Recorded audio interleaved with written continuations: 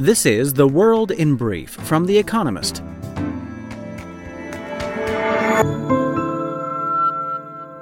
Our top stories. In Pakistan, a suicide bombing at a mosque killed at least 59 worshippers and injured scores more in Peshawar, close to the Afghanistan border, as they performed afternoon prayers. Up to 400 people were in the building, which was in a fortified security compound that houses the city's police and counterterrorism offices. No group has claimed responsibility for the bombing, but the city has previously been terrorized by the Tehreek-e-Taliban Pakistan, a militant group.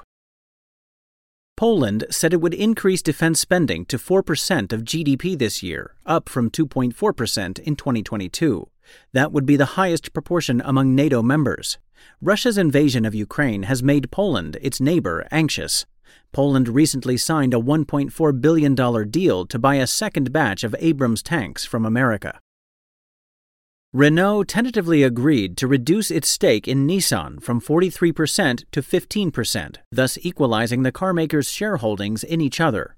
The French firm's larger ownership of its Japanese partner had long been a source of friction in their alliance. In return, Nissan will invest in Renault's electric vehicle unit. Talks to improve the fractious relationship have been underway for months. Jair Bolsonaro applied for a 6-month tourist visa in America, where he has holed up since leaving Brazil's presidency.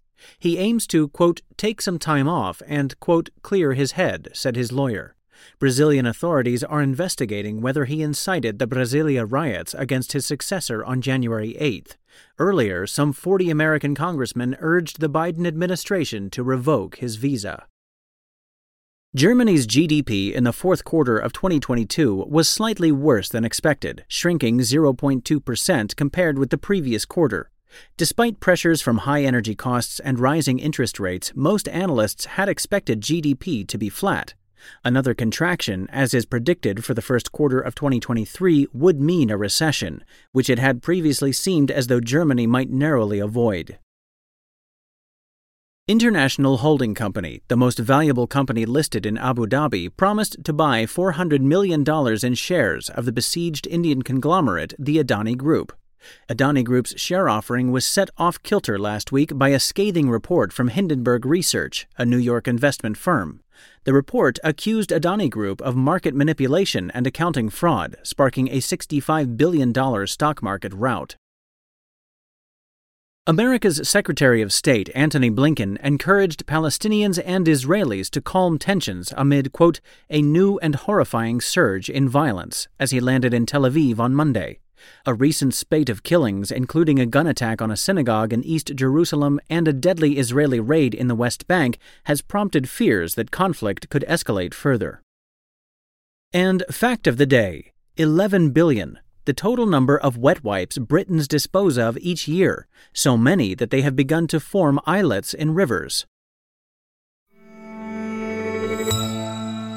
And now, here's a deeper look at the day ahead. The IMF's latest growth forecast. The health of the world economy will get a checkup on Tuesday when the IMF publishes its latest forecast. The last time it did this, in October, the outlook was not good. The fund predicted global growth in 2023 of just 2.7%, the weakest performance since the global financial crisis, barring the worst year of the pandemic. The outlook has improved a little since, however. Financial markets have rallied. A broad measure of emerging market share prices has had its best start to a year in decades. Headline inflation has fallen, allowing central banks to slow the rates at which they are tightening monetary policy. A warm winter in Europe has eased its energy crisis somewhat, and China has ditched the zero-COVID policy that hindered its growth and snarled supply chains. The world economy could avoid a deep downturn, but inflation is not yet fully under control, and economies on the cusp of recession can be unpredictable. The IMF's new prognosis may be brighter, but malaise remains. Adani's troubles rumble on. Last week, Hindenburg Research, a small American investment firm, published a report calling the Adani Group, a big Indian conglomerate, quote, the largest con in corporate history. Adani dismissed the report as a ploy by Hindenburg, which as a short seller makes money when its target's share prices tank, to depress its share price ahead of a secondary share offering, which ends on Tuesday. If it was, it worked. The market value of the group's firms fell by nearly $70 billion, even though it published a 413-page rebuttal. The fallout could be more devastating yet. Life Insurance Corporation of India, a state insurer with 365 billion rupees, or $4.5 billion invested in Adani companies, is studying the issue. Opposition parties have called for a, quote, serious investigation, pointing to ties between the Prime Minister, Narendra Modi, and Gautam Adani, the group's founder and boss. So far, Mr. Modi and his allies have been quiet. So, too, have prospective investors. The share offering, with which Adani hoped to raise $2.5 billion, has attracted few buyers. Meloni's steady start. Giorgia Meloni's right-wing Italian government completes its first 100 days on Tuesday. Its record so far has been reassuring. It has been a steadfast ally to Ukraine while following a conservative but not extreme program at home. The government successfully steered through Parliament a budget for 2023. Her Brothers of Italy, FDI party, is polling at almost 30%, compared with a vote share of 26% in September's general election. But the smooth sailing may not last. The FDI's gains have come at the expense of the Northern League and Silvio Berlusconi's Forza Italia, coalition partners that may yet cause Ms. Meloni problems, especially over plans for constitutional reform.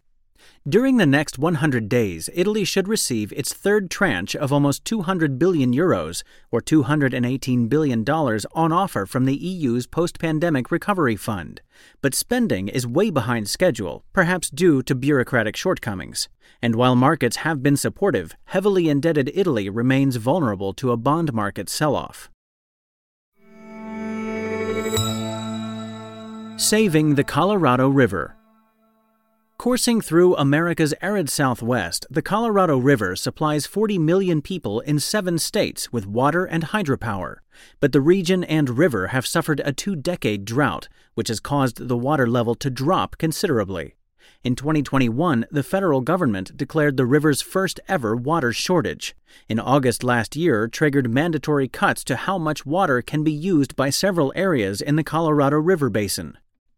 To comply with federal goals, states will need to agree who should cut what to reduce their usage by 2 to 4 million acre-feet, or 4.9 billion cubic meters this year, around 1/3 of the river's annual flow. Tuesday marks a deadline, which has already been extended, for them to submit a plan. If they do not, the federal government will dictate how much water use must be reduced. Historically, states have determined their own water rights. Changing that may be unpopular, but it may be the only way to keep the river flowing. Shetland modernizes its marauders. Men dressed up as Vikings will march around Lerwick in Shetland, Scotland's northernmost inhabited islands, on Tuesday, as they do every year. For Uphelly A, Europe's biggest fire festival, 1,000 geysers parade with torches and burn an imitation longship. This year, women, previously relegated to serving food and drink as hostesses, will be allowed to carouse alongside them. The decision follows a long campaign by some locals to update the event, which contributes significantly to Shetland's tourism revenue. Equality is slowly coming to the islands in other ways, too. In 2022, women were elected to senior positions on the island's council for the first time. Purists who might lament that the upgrade in women's roles is a break with Shetland's Norse traditions need not fret. Uphelly A was actually dreamt up by Victorian do-gooders as a way to distract young men from drinking away the long winter nights. Daily Quiz. Our baristas will serve you a new question each day this week. On Friday, your challenge is to give us all 5 answers and, as important, tell us the connecting theme. Email your responses and include mention of your home city and country by 1700 hours GMT on Friday to quizespresso@economist.com. We'll pick randomly from those with the right answers and crown one winner per continent on Saturday. Tuesday. What was the code name given to the development of the nuclear bomb during the Second World War? Monday. Which small hand tool for boring holes is also used to describe a piercing stare? Finally, here's the quote of the day from Tallulah Bankhead, who was born on this day in 1902. I read Shakespeare and the Bible, and I can shoot dice. That's what I call a liberal education. That's The World in Brief from The Economist, available 3 times every day of the week. You can also hear interviews and analysis from our journalists, including our current affairs podcast, The Intelligence, on your podcast app. And subscribers to The Economist have access to each week's full edition in audio. Just download The Economist app to start listening.